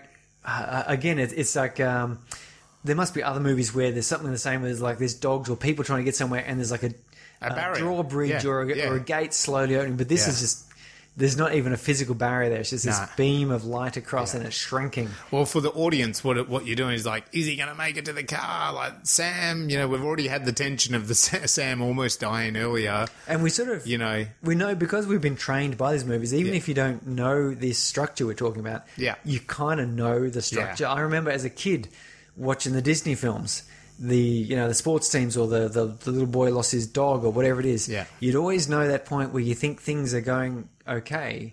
You go, no, there's like the whole rest of the movie. Yeah. Something bad has to happen. Something has to happen, yeah. And so this is something bad happening. And so you're trained into going, how bad is it going to get? So as soon as that sunlight ends, he's kind of got himself 2/3 the way back to the car, but not enough. Those dogs are going to be fast. So the sunlight ends, the dogs hunt them. Basically, one attacks him, but Sam bowls that one out of the way. The other one, he manages to get to his gun, so then he fires 3 or 4 times, but this thing still comes on top of him. But he shoots it off, and then he turns to help Sam when the third one attacks him. And so whilst he's fighting that one, he can't see what's going on with Sam, and then Sam comes in and saves the day and enables him to fight off the last one, but Sam is bit. Sam's been bitten. And we were knew told the rule earlier. We don't know this. This is the thing. So this is what I was saying. You're right in basically setting up what's going to happen in the next stuff. So he fangs it back. He's gotten away from the Dark Seekers, but Sam is damaged goods. He gets back to the lab. He tries to do something. He uses Serum 6, yeah. and it just it Doesn't do anything, and he's hugging Sam. Sam's first that's coming out. Yeah, and the then- teeth. He looks at the teeth, and you can see his eyes start rolling backwards, and it's very sad because it's very sad. He has to cuddle his dog to the death. film has only had Neville and Sam. So Yeah. for us as an audience, we're now just passing halfway of the film. All we really know is Sam and Neville, and Sam is dead. Yeah. And he holds him and suffocates him, basically, doesn't he? Yeah, I again watching this film, this was what I feared in that first encounter. Yeah. And then it's come true. Now it's come true. Yeah, I know. Yep. So we are here in not the midpoint. We are in those sort of bad guys closing in. So Sam has died. He buries Sam, and back where he kind of growing some crops, and this is where another butterfly comes by. Yeah. And if you think about a butterfly overall, I mean, what do butterflies go through? They're caterpillars. They go through that whole. I mean, my wife's done it in the laundry the last 3 years in a row. Having the butterflies go through that whole process. But symbolically, butterflies. What does she turn into? Oh, she turns into something crazy. It's unbelievable. But the butterflies, the caterpillars, they turn into these butterflies. But, it's bizarre that a caterpillar, which, you get these things you can't even see on the leaf, and every day they double in size. They eat the leaf, they eat the leaf. I know about that. And then that's just what I do every day and with my lunch. But anyway, they double and double and double, and then all of a sudden they create that weird cocoon thing, and what comes out is incredible. It's nothing like the caterpillar. And butterflies are all about release and all that kind of stuff. So it's interesting that they've used that. Metamorphosis, into something beautiful. There's also spring, the birth of life, and all that sort of thing. Yeah, and if you think about the humans here, Neville thinks they're sick and stupid and lost the humanity, when in reality it's maybe him that has lost his humanity. Yes. So the metamorphosis is sort of the wrong way around. This is that next great scene in the DVD store. Yeah, but he goes back to the mannequin and he says, well, I promised to talk. I promised my friend that I would talk to you. Yes, and he sits there again. This is another a great scene that It's tight as anything. It's close he up totally convinces you that he is genuinely talking, having a heart to heart. to this woman. And that's that point where I think he realizes that he's sad. Yeah. That he's actually just sad and lonely. Like, this game was fun when he had Sam, and now he's in there talking to this mannequin and he's just like, nah, this just doesn't work. Fred stuffed it for I'm not everyone. getting it. Like, Sam was my real company. Yeah. The mannequin was just kind of my game. Yeah, it's just a fun game, yeah. And that leads him to set up this trap on the bridge and kill as many people as possible. It's basically a suicide mission, so he's bowling through, as many as he can. Yeah, smashing them up. They're smashing him up. They're also attacking him back. So it's not just like, again, driving through a herd of zombies that don't have any thoughts. They actually seem to have. Well, yeah, because the big boss guy actually starts directing them, and they knock the car over, flip it, and then there's some light happens, and they don't. I imagine maybe UV light or something happens, and they all go away, and he gets cut out and rescued by a woman. And while he's passed out from that, because he's kind of been a bit hurt, this is the all is lost moment. Something or someone has to die. It's the revealing of what happens to his wife and his child. So we go back to that big scene. He's saying goodbye to them on the helicopter, and I'll be with you in a couple of weeks, blah, blah, blah. Helicopter starts taking off. We see the Brooklyn Bridge being destroyed, so something dying, the access that way. And the bridge is going up. The helicopter's going up and up, and screaming and that on the other platform, people are in hysterics. They kind of attack another helicopter, and that one starts losing control and just heads straight towards the helicopter that his wife and child are in. Bad luck. And it is as though they're about to collide that then he wakes up. And he's back in his home. He's hurt but fixed. And this woman and child are there, and they're kind of cooking breakfast. And it's really bizarre for him. It's very alien. He's post-traumatic. This is very Act 3, I think. So, to me, this is just before it. This is the leading into it because it's actually worse here because he sits down and they seem to be like, oh, we rescued you and we're going to go onwards and come with us and, we're going to do this. And he's like, I was saving that bacon for something special. Yes. You're not special. Like, what is this? Everyone's dead. Everyone is dead, Yes. And so she's trying to be optimistic, but he is pessimistic. But mind you, this is also, though, because as far as we knew at this point, he is the only person immune, which, the Omega Man type thing. Yeah. But it's revealed that she was on, like, a hospital ship. Yeah. And someone came back that was infected. Yeah. They had to stop for supplies and they got infected. Yeah. And there were 5 of them who were immune. But, of course, it appears that 3 of them got killed by others. Yeah. And that did kind of spark a bit of interest. Yes, yeah. Because it's like, there were 5. Yeah. There were 5 of you. Yeah. Because you've got to think now, and we point this out in all of these apocalypse scenarios, it's like there's so many people in so many different places and so diverse that hard to really weed us all out. Short of, a life-ending comet. Yeah. Sort of thing. So I thought that was pretty interesting. And we do get a bit of this conversation about God, what brought you here? Why'd you come? I just was told I've got to go to Vermont. I know it's there. You don't know. There's nothing there. Yeah, because he's lost all of his hope. And it's not really about really, people sort of bring this up as being a religious thing. I don't think it really was a religious thing. It was just that he had lost all hope. Yeah. He was just convinced, okay, everyone else is dead. I am the only person alive. And he's so grumpy at this point because that view has been challenged. Yeah. Because he's met 2 other people. Yeah. And they were talking about at least 3 other people who are still alive. But they're meeting him at the bottom. So even this thought that there is a colony of Vermont is like, if he goes, if she's right and there really is, and he goes and it's there, he is just like, everything he's done has been in vain. He's lost Sam, he's lost his family, everything. He didn't need to. He just had to go to Vermont and he would have been sweet, type of thing. I think that's got to be like his rock bottom, is where he's confronted with that reality that perhaps his entire modern existence has been pointless. And so that's right. He chucks the shits at them basically and storms off. And there's a moment of reflection. Yeah. He sits in the bath, not having a bath, but just sits in it and kind of, again, it's that real tight close-up on Will's face, and you see his eyes blinking around, he's really thinking. And then in the next scene, it's a bizarre scene, this next one, he wanders downstairs, he's changed literally his clothes, had it freshened up, so to speak. But he goes down and Shrek is playing, and he does this weird scene, but it's a bonding scene with the little kid more than anything, but he, repeats everything that's about to happen and explains that he likes Shrek. So to me, this was like, he kind of smooths things over, and then it's to break into 3 because it's like, well, we're going to go off to this place. Are you going to come? And his answer is no, but he's sort of going to help them in a way. Yeah. And that I think the night progresses and he locks everything up and he takes the child up into the bed.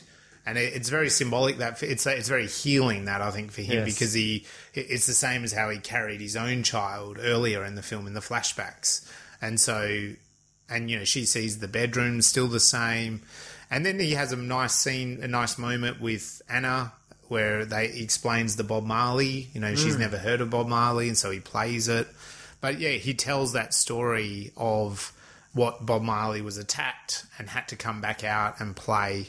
The bad guys aren't taking a day off. No, so and he ends up with, you've got to light up the darkness, and that's in this film. It's like you light up, you light the UV up, it kills the monsters, so to speak. Like you light the darkness, but the darkness is also inside him now. Like he's depressed and down, you know, so he's got to light it up. So with that, but the Darkseekers kind of attack. Yeah, he is. We're just getting that connection, and they've said we're going first thing in the morning, and you're getting the feeling, well, maybe he'll go. Maybe he'll go. But then you hear the noises, and then we go, okay, we've got to... Well, he's like, when did you come back? Was it still dark? And they're like, yeah. She's like, yeah, I think, we had to get you back. And the light was just coming up. was just coming, and he's like, they followed you, And so he sort of gets to action, and we see them all outside, and he detonates, a huge explosion that he's got set up, his traps. He lets go of all his traps, basically. Yes. Which destroys a whole bunch of them, but they keep coming. Yeah, it gives him a bit of a lull, enough time to gather his forces. But it's pretty quick. There's one that attacks him. He fights, gets injured, but he kills it. He gets his gun, shoots that, runs upstairs. There's another one that's ripping holes out of the ceiling. Yeah, so people can get in. And Anna and the child are hiding in fear in the corner, so he shoots that one out. And then he can see the head Darkseeker outside kind of roar, and they all kind of attack at once. There's another wave of them. There's another wave of them, and they're climbing up onto the roof because that one has created a hole into the ceiling. So again, it shows a lot of intelligence, doesn't it? Suddenly, like they had a plan of attack. Well, yeah, he'd gathered an army. Yeah. And also does get in and destroy the roof because we'll come in through the roof. Yeah. So they run to the lab, and as these Darkseekers descend and get into where this female Darkseeker, because he's got a special cornered off. This is kind of the reversal, isn't it? Because their plan was, fight off the Darkseekers, get down to the lab, and lock ourselves in there until sunrise. That plan is spoilt because this Darkseeker is reverting somewhat to humanity. Yeah. She's not completely restored, but her skin color's coming back, her eyes are responding, her breathing and heart rate and everything are all back down to more normal levels. Yeah. So it's possible the cure is working. Yeah, it's he's on the right track. If that's not the cure, it's getting close. Yeah, and he says, well, the cure is in our blood. The cure is us. So you've got to get to safety. So this is an interesting thing, but because then the male Darkseeker and the others smash through and they run up. They're surrounding them, so they're safe inside this little lab bubble, glass bubble thing. Yeah. But this key Darkseeker, the partner, runs up and then starts headbutting this glass furiously. Yes. And Will's saying to them, stop, I think I can cure you, but they're all like a pack of animals. Well, they're probably kind of thinking, what do you mean, cure us from what? Cure us from what, yeah. But anyway, so he's smashing it, and it's interesting because as he's smashing it, the glass cracking and the way the glass shards, is that right? Shades? Yeah. Yeah. It starts to look like a butterfly, and that's kind of the shape that it's appearing. Now, this is where we get two climaxes, and what I mean by that is not two climaxes. we're in time. Sorry, we're in time. There's actually two versions of how this film ends. So, to give you a little bit of a setup, they did do a theatrical release in the US, and then people didn't like that ending, and so they reshot a new ending, and that became the main I Am Legend film that most of us saw. And the other one was kind of thrown out, and they put it on the DVD as an extra. DVDs again. It was a common thing back in the day. It was. It's a shame. I mean, but look, you invest $150 million into a film, and if people start saying we don't like the ending, they get scared and they want to go back. Places like Netflix are doing that. If you look at like The Witcher, and Amazon has done it with The Wheel of Time, for example, you go on there, they've got their little extras now, little interviews with the crew and behind the scenes looks and so on. Yeah, they always did that, but this nice. This is actually a different ending to what they originally came up for. So. The first ending is that Neville sort of protects the woman and child, Anna and the child, shoves them in the fire chimney or something. The coal gives chute. them, the coal chute gives them the cure. And whilst this Darkseeker kind of then does the final blow, he sacrificed himself and blows everything up. Boom. Boom. So that's version 1. He's the light in the dark. Yeah, he's the lightness in the dark. Number 2 is that he notices on the female Darkseeker's neck is a butterfly tattoo. Yeah. And he's like, And he looks at this male Darkseeker, the one that's bashing its head against the window, and it's like, he's like this because he's obviously her partner. Yeah. And maybe in all his sadness and isolation, he resolves to hand her over. So he kind of signals that and tells Anna to open the door. Yes. And he opens the door, and the Darkseekers all sort of stop and watch him very cautiously. And he wheels her out, and the male screams in his ear, sort of thing. But also is like, oh, she's here, like he's a bit reassured. And he says to them, I have to get a syringe. He gets a syringe, prods her. She comes back alive. She's breathing, all that sort of stuff. And that lead Darkseeker is like, picks him up. And there's a great little moment. They look at each other and they're definitely, in love sort of idea. Yeah, and the male Darkseeker sees that board of all the dead guys that Will Smith apologizes for. Yeah, he does. But there's a nice look there where he kind of, it's like we could rip him apart. We could. But he actually chooses not to. Yeah. And there's that thought. You see there's that thought. He's like, should we rip you apart? And it's like, actually, you're a bit sad. You're on your own. We're together, I think. I think that was the look. Now, maybe I was reading too much into it. Let me know. There's those two versions. In that version, he does then leave with Anna and go off sort of to the sanctuary, or they're heading off to it. I don't think they get there, but they head off to it. And in the theatrical version, Anna and the child arrive at this sanctuary space. Yes. The end. Yes. So it's a great film. It takes you through an absolute fantasy if you're interested in being all alone fighting these Darkseekers with a lovely pet dog. living the night in fear. I like the sound of this. This sounds terrific to me. Well, it does remind me of when the kids were younger. Yeah, the baby You'd sit stage there especially. And you hear that little whimper and you go, Yeah. don't, no, just go don't. back to sleep, go back to sleep. And sometimes they would, that you wouldn't hear anymore, and then you get to go back to sleep. And other times it'd be like just 5 minutes on, Yeah. and then it becomes a full-on cry, and you go, oh, God. It starts again. And you go to the bathtub with your dog and a gun and Yeah. just shake. Will they stop? For the love of God, will they stop? Will they stop? No, of course, we only joke. We only kid. So where'd this one come on your ladder, dude? Well, sort of in the middle, and I kind of put it in between two real thinking ones because I feel like this is more of a heart-stopping film. I don't think it's a deep and... I mean, it's got a lot of depth to it, but I thought it's one that kind of picks up the pace. So, you know, you talked about earlier, like, really sucking you in when Sam goes into that factory, the scene where he's hung upside down, and even the ending of this, it's unknown, like what's about to happen and the tension of this film. So I thought I'm going to throw it between the Australian film The Dish and that great film The Towel.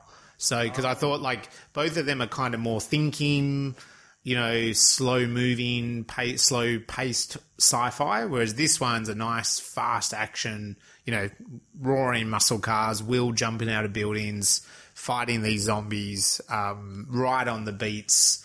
And yeah, I thought it'd be kind of like a cool mixing up the pace that way. Wow, I did this as the trilogy with I Am Mother, I Am Legend, Interstellar. Ooh, I Am okay. Interstellar. Because I like the Nolan, change it. three very different looks at an apocalypse. Yeah. So in Interstellar, of course, the food crops are all failing. There's global warming. Goodness knows what other problems are going on. And the guy has to go out and save the day. Yeah. And he does it through, you know, Space travel. magical fashion. I Am Mother, of course, is the robot raising humans to repopulate the Earth. Yeah. And, you know, testing them. Mm. Like, my interpretation is that because she was the third embryo to be brought back. She was, yeah. And so in my mind, it's like, you know, raising them. And then there was a couple of these little tests. Okay, well, what does she do with the mouse? What does she do when she's introduced to another human? Mm. You know, how does she deal with that? And how does she deal then with me revealing this secret? And does she have the will to live on, and will she be a good mother? Yeah. And by that, I mean a good mother of the human species, as opposed to necessarily, you know, raise one individual person well. So I sort of like that. I thought that would, you know, I've got a few of these sort of little duology or little trilogies in my ladder as you go along there. Yeah. Of course, you could look at it as I Am Legend, Interstellar, and Cargo. Yeah, they were which all again end of is the world. another sort of Yep. way of doing it there. A lot of end of the world scenarios in sci-fi films. I think it's a very common one. It makes, is. It's a common theme, isn't It makes for good action, I think, and drama. Like, Yep. you really crank it up. Yep. Okay, well, where is it on your ladder? Let us know, or where we talked about it. Let us know what you think about our position on our ladders as well. So, what about the science, Surrey? Are we talking about why vaccines do not work and why no one should have the COVID vaccine, or COVID vaccines are going to lead to mutant dark seekers? Are we going down that conspiracy I theory? kind of hope they do. Yeah. That'd be cool. Yeah. I've had the double dose, so I'm good. I'm ready for this Dark Seeker. Go. I'm going to rip Go. someone to pieces. Yeah. No, see, well, I will talk about vaccines, but I'll move. You know, I'm not going to touch on any of the political No. parts of it, like, you know, should it be mandated? What are the requirements? All that sort of, let's actually just talk about the history, the science of it, and so forth, because vaccines, along with, say, antibiotics, have been hailed as perhaps some of the greatest life-saving technology of all time. You can look at any other given technology we have, but it was antibiotics and vaccines that meant human life just exploded in number, which some people would argue is not necessarily a good thing, but in quality. So the invention of the vaccine, in fact, inoculation is something that goes back quite a way. So inoculation is where you introduce something into something else. Usually it's referring to a virus or a bacteria into something. When I make my yogurt, I inoculate my milk with the yogurt bacteria so it gets infected. In terms of humanity... It sounds lovely. Inoculation when you put it that way. was already being done in Asia and African medicine is called... And it sort of got brought in to Europe and Britain as this... what do they call it? Variolation, which is taking a bit of a virus and infecting yourself with it in a controlled manner. It was as deadly as it sounds. And it was better than meeting the bacteria in the wild. So often it would be the case of you find someone who had survived smallpox, for example, but at the point where they're recovering from smallpox, you'd then go and get yourself infected by them. And you still had a 20% chance of death, which is pretty mean. But it was better than just sort of the wild strains. But it was just terrible. And to put that in a perspective, smallpox itself is what really brought about the whole vaccination process. Because smallpox as a disease was tremendously contagious. Like at the time, so we're talking about this fellow. It was the 1700s, and we had Francois Marie Arouet, also known as Voltaire. At the time that he was writing, in the 1700s, 60% of the population caught smallpox at any given time, per year, and 20% died. Wow. You can imagine 20%, so it's about 12%. That would be about 3 million Australians dying. Jeez. And it wasn't a nice death. No. It was a terrible, terrible death. And this was a recurrent problem. Like smallpox was an absolute scourge. However, along came this fellow. His name was Jenner, Edward Jenner. He was a scientist, so he was a naturalist, zoologist. He did some very beautiful pictures and so on. And he studied the cuckoo, which was quite, one of his fancy things. However, he was getting into this idea of inoculation, because a number of doctors around that time were getting into it. This wasn't just Edward Jenner being some genius. Yeah. There was already, for example, in 1766, Daniel Bernoulli, he analysed smallpox morbidity and mortality data to demonstrate the efficacy of inoculation. In 1768, English physician John Fuster had realised that prior infection with cowpox rendered a person immune to smallpox. So there's already kind of this idea that you can be immune by being exposed. Yeah. And there's also at least there's a whole bunch of other investigators in England and Germany who had sort of tested cowpox against smallpox to some extent. Yep. But the reason Jenner is known for it is because he tested his hypothesis in what can only be a very 18th century fashion. So he also noted that the milkmaids who would get cowpox would not get smallpox. And so he grabbed his gardener's 8-year-old son. I don't know how you get access to an 8-year-old boy. I guess they just weren't that valuable. Back in those days, yeah. They were cheap at the time, I suppose. And he got himself some pus from the cowpox blisters from the hands of Sarah Nelms, a milkmaid who'd caught cowpox from a cow called Blossom, apparently, or so I'm told.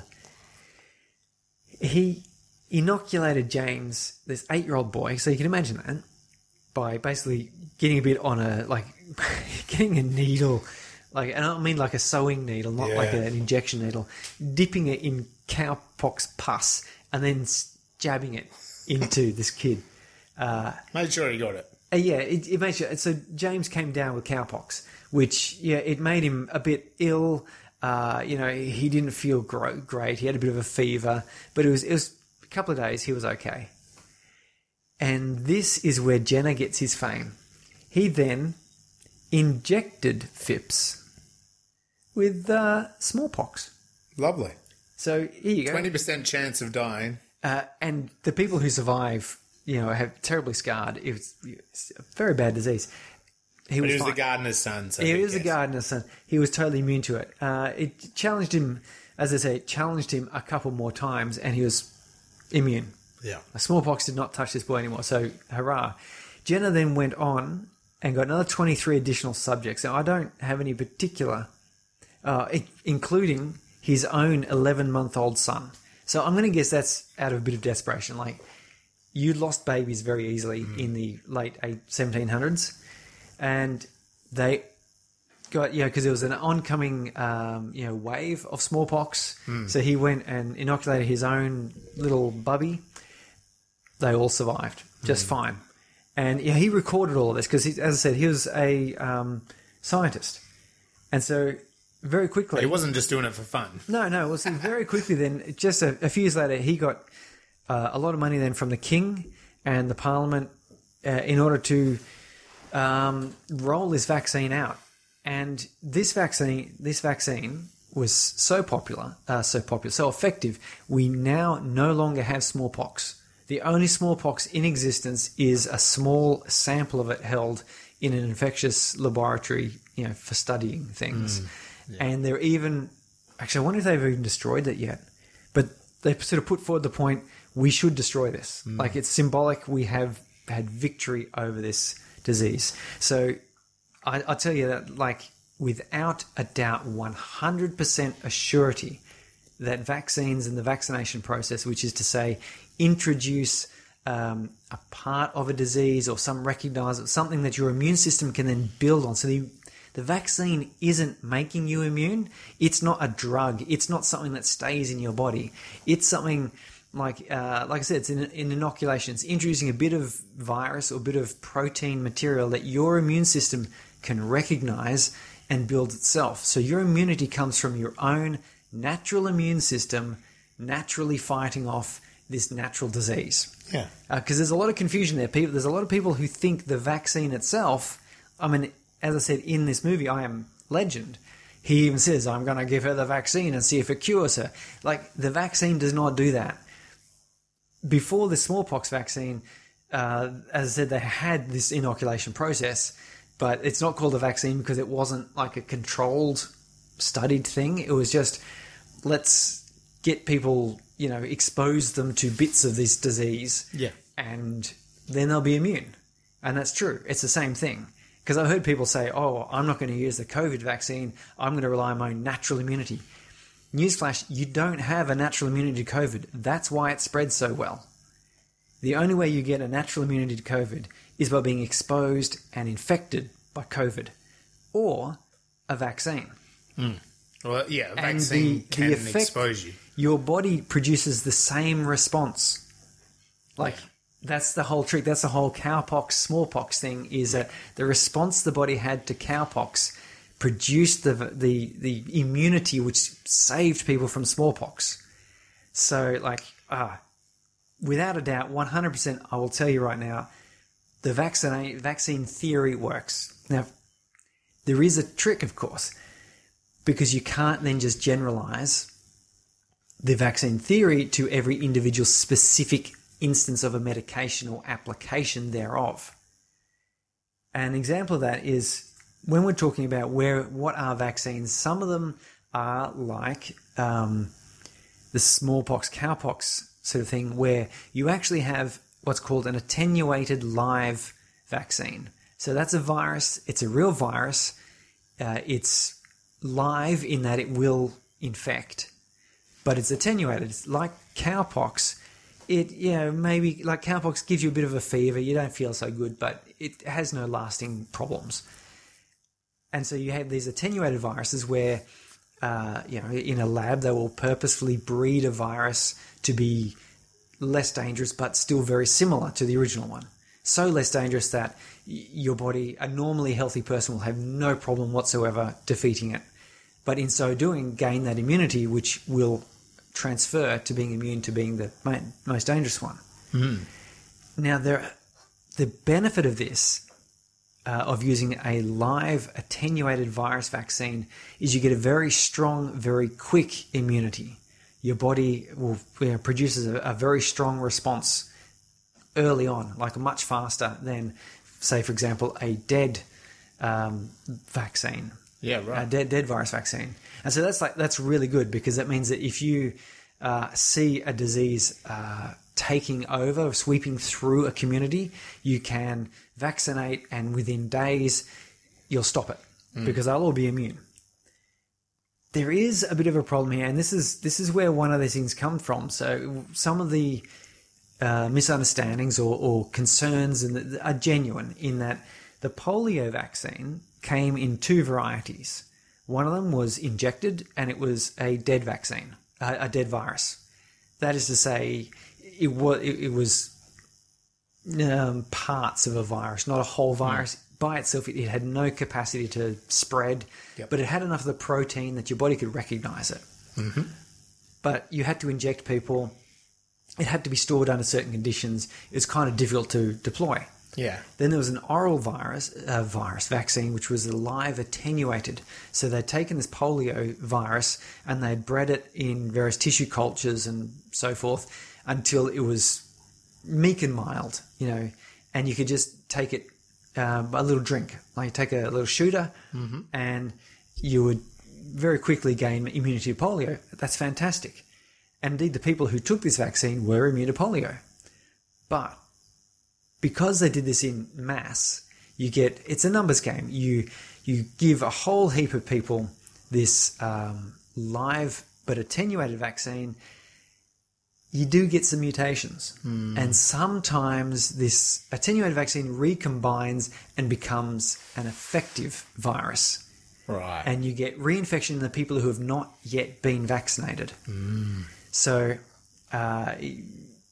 this caused problems in various places around the world, where you start rolling out the vaccine, and if you don't deploy it fast enough, but it covers enough people, there is a chance. And it came down to being, was it 3 in a million? So basically 3 in a million people were basically getting polio as a side effect, not from they themselves taking the vaccine, but from other people taking the vaccine, and it had a live virus, and that virus mutated and became dangerous again. Yeah, right. And in 2017, wild polio cases at record lows were outnumbered by the cases of vaccine-derived polio, which sounds bad, and it is. But what it means is, from 2017 till now, you have been more likely, like we're talking about 1 to 3 in a million chance, it's very small. Yeah. You're more likely to get polio from other people being vaccinated than you were from just polio in the wild.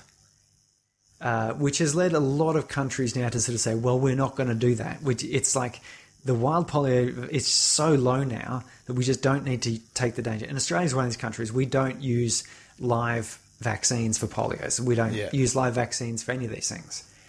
So that's very interesting. So there has been at various times concern. And I have personally met a person who had partial paralysis of a leg because of polio, because they hadn't been vaccinated in time and they got the tail end of one of these outbreaks. Right. So absolutely, there are concerns that people have. Nothing to do with conspiracies. There's not a decision to try and infect people. Nobody wants that. It might surprise you, but there's not a hidden cult of people that want to destroy everyone. Like that's a movie, not real life. In real life, you get idiots who will try to take profit and will cut corners, and that's what was that old saying? Motivation. Don't attribute to malice that which can be explained by stupidity or greed. Like, people will do things because they're just not doing the right thing, not because they're trying to be mean. But anyway, So that's polio vaccine. But you know what? We've got a new vaccine technology. And this is very cool. And when I say new, it's at least 30 years old. So it's not new. And the new Pfizer vaccine, for example, is an mRNA vaccine. I'm sure people heard that. There has been a lot of confusion around what that actually is and means, because it's one of these things where you're getting medical jargon hitting common speak and people remembering things like vaccine-induced polio. Yeah. Not to mention then the concerns that people have about, you just any medical intervention has a chance to cause problems, anaphylaxis or secondary infections, or, you didn't realize that a person was immunocompromised at the time. There's so many things. Tiny little chances of it happening. Terrible if it does happen to you, though, and you don't really care that it was a small chance at that point. But the mRNA vaccine, fantastic. The reason for that is mRNA stands for messenger ribonucleic acid. So we all know DNA. DNA is the thing that holds the code to our existence, and it's wrapped up in chromosomes, and it sits in our cell nucleus, all tightly protected. That's the whole double helix nature of it, is to keep it from degrading, because you don't have any active sites. But we have this very clever process inside of our bodies where we have an enzyme which will crack open the DNA, and some viruses can do this too, by the way. Talk about that in another episode, I suppose. But it'll crack it open, and then a bit of this RNA will sort of, transcribing RNA will fold onto it and then come off the DNA, and the DNA closes back up and stays nice and secured. Yeah, now, this RNA is half of DNA, and the other complementary half then is going to fit protein molecules. Mm-hmm. And we get this RNA, it leaves the nucleus. So it's a one-way door. It pops out as little fragments called messenger RNA. Uh-huh. And out in the cytoplasm of your cell, you've got these things called ribosomes, which I don't know if you remember when you're back in high school, maybe you would have made drawn a diagram, and you've got these things called organelles, and you've got the mitochondria, and you've got one of the organelles is this ribosome, which is itself a combination of RNA and some various proteins and enzymes and so forth. Mm-hmm. And it goes in there, and this messenger then creates whatever protein it is that your body is trying to create. Usually it's some sort of a hormone or some other sort of messenger that will signal, insulin production or something. Yeah. And so if you get then a messenger RNA that you encode in the lab to produce, say, the spike protein of the COVID virus, just the spike protein. So it's not a live virus.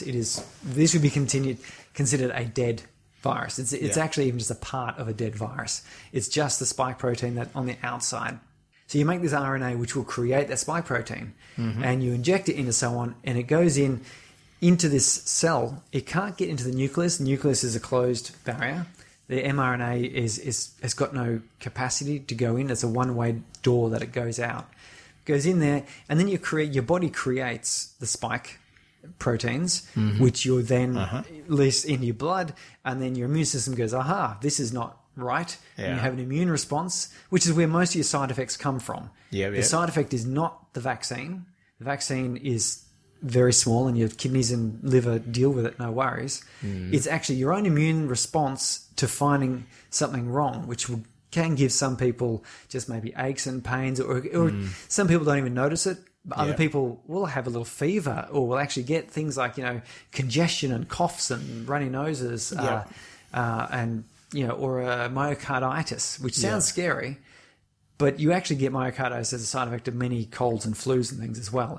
It's part of your immune response as well. Yep. So, you get that, but what that means now is you now have natural immunity to any virus recognizable by spike proteins on the outside. And I say it like that because, as we know with like Omicron, and there is mutation. And so some of that mutation occurs in the spike proteins, which makes them harder to recognize, which has made the vaccine that was produced for the initial coronavirus is less effective against the Omicron because Omicron itself has changed. The government has not changed its story about the vaccine. The vaccine that we've taken now is as effective as the trials suggest, like 94%, whatever, against the original coronavirus. It has since mutated a bit, and now I don't know I can't keep up with the numbers now. You are better off with the vaccine because you do have something. If you've never been vaccinated, you have zero natural immunity. Yeah. Like none. You will become sick from it. That's just the way it works. Some people more so than others. Yeah. And that's just luck of the draw there as opposed to any other thing. So this mRNA vaccine, though, the first published paper for mRNA as a vaccine vector, 1990. In 1992, they found a way of delivering it into cells, and all the way up to, and I was reading this paper, 2018. So this is, this mRNA vaccine was not developed in response to coronavirus. No. It was being developed because of the problems you have with things like polio. The fact that with mRNA, you can program it to whatever you like. You don't have to try and tease out a less deadly form, but it's still recognizable. That's a hard and slow process. This one here, you just go, you know what? This little part of it is recognizable. We'll just encode an mRNA for that and stick it in someone. Yeah. So you can expect vaccines to a lot of viruses now a lot quicker to make. Yeah. So this is a 2018. You can go on to nature.com. mRNA vaccines, a new era in vaccinology. January 12, 2018. It's a review article which talks all about the history and what the basic... And, it uses all sorts of words that are very difficult to understand, but it goes through like the history from 1990 and then 1992 and so forth, and even get some pictures here showing bits I had to look up. Every little bit you have to look up and go, endosomes... what's peptide MHC presentation? Interesting. But if you do look all of that stuff up, then you'll, I guess, learn about it, won't you? Yeah, definitely. So it's very interesting. So the interesting point here in this movie that's a bit wrong, they modified a measles virus because measles are highly contagious, so it's a good carrier for whatever their message was for being vaccinated against cancer. Yeah. I don't know how that's possible. It's not really possible. Cancer is so different. There are so many different things with cancer. But the interesting thing about it, of course, measles is not a retrovirus. It cannot alter your DNA. Yep. So the only way these dark seekers could have been created is through a retrovirus, which could modify DNA. The only thing that this measles vaccination would have done would be it would stimulate an immune response, and then it would be destroyed by that immune response, and then people would be vaccinated against cancer. But obviously, if you took something like HIV, or herpes, they actually get themselves into your DNA. Once you're infected with herpes, you can only be cured of it by destroying the cells that have been infected, or by using something like CRISPR gene editing to go through individually and modify or switch off each cell that's been affected. So maybe they should have said it, instead of measles, they should have said HIV. That would have been a good twist, because that would have immediately made you go, ooh, don't play with that. That's dangerous. Yeah. Which it is. But there you go. So that's my brief run out of vaccines. And Edward Jenner, who... It was a different time where you could just experiment on the 8-year-old son of the gardener. Like, hey, gardener, bring your son over here. Yeah, what are you going to do? I'm going to stick this pussy needle in his arm. All right. Am I still getting paid on Friday? Why are you doing that? Here's $10. Here's a pound. Don't worry about it. Oh, okay, I guess so. Yeah, I've got another 3 out the back anyway. Anyway, it's Edward Jenner. He has been named... named and shamed on Space Brains. He's been named and shamed on Space Brains, but he's been named as one of the most important contributors to scientific knowledge. And the single person who saved the most lives in history or something. He was quite happy. Did he bring the light out of the darkness? Well, he was quite happy about the fact that the expedition into the Americas was benefiting from being completely immunized from smallpox. We know what happened there though, with smallpox in the Americas. Yes. Because when you're immune to it, but they're not. Yeah. Yeah, okay. So, There we actually, go. I spoke about biological warfare in a previous episode. You did. So that's a similar thing, yeah. It's a pretty grim thing. We humans are capable of the most awful things. Yes, and wonderful life-saving things too. Well, that's really interesting. What did you think about Surrey's deep dive on the science of I Am Legend, taking it apart and going down that path? Okay, well, that brings us to the end of tonight's episode. We will roll into next week's episode, which will be based on the film... The Osiris Child by Shane Abbas. Yeah, we're going back to another Abyss film. Yes, you'll know that he's an Australian.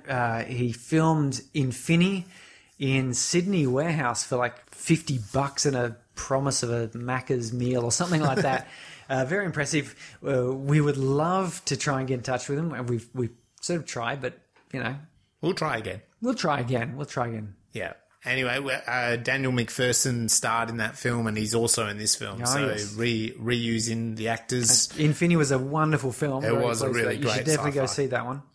Yeah, so I look forward to sitting down and chatting to you, Surrey, about the Osiris Child. Osiris, like the god. Osiris Child. It's I nearly said a Greek god. And then I was going to correct myself, say Hebrew god, but none of that would work, would it? Really? No. It's the Egyptian god, Osiris. Oh, there we go. Osiris. Yes. Osiris Child. Okay, well, go check it out. It's available online, and we'll see you next time on Space Brains. See ya.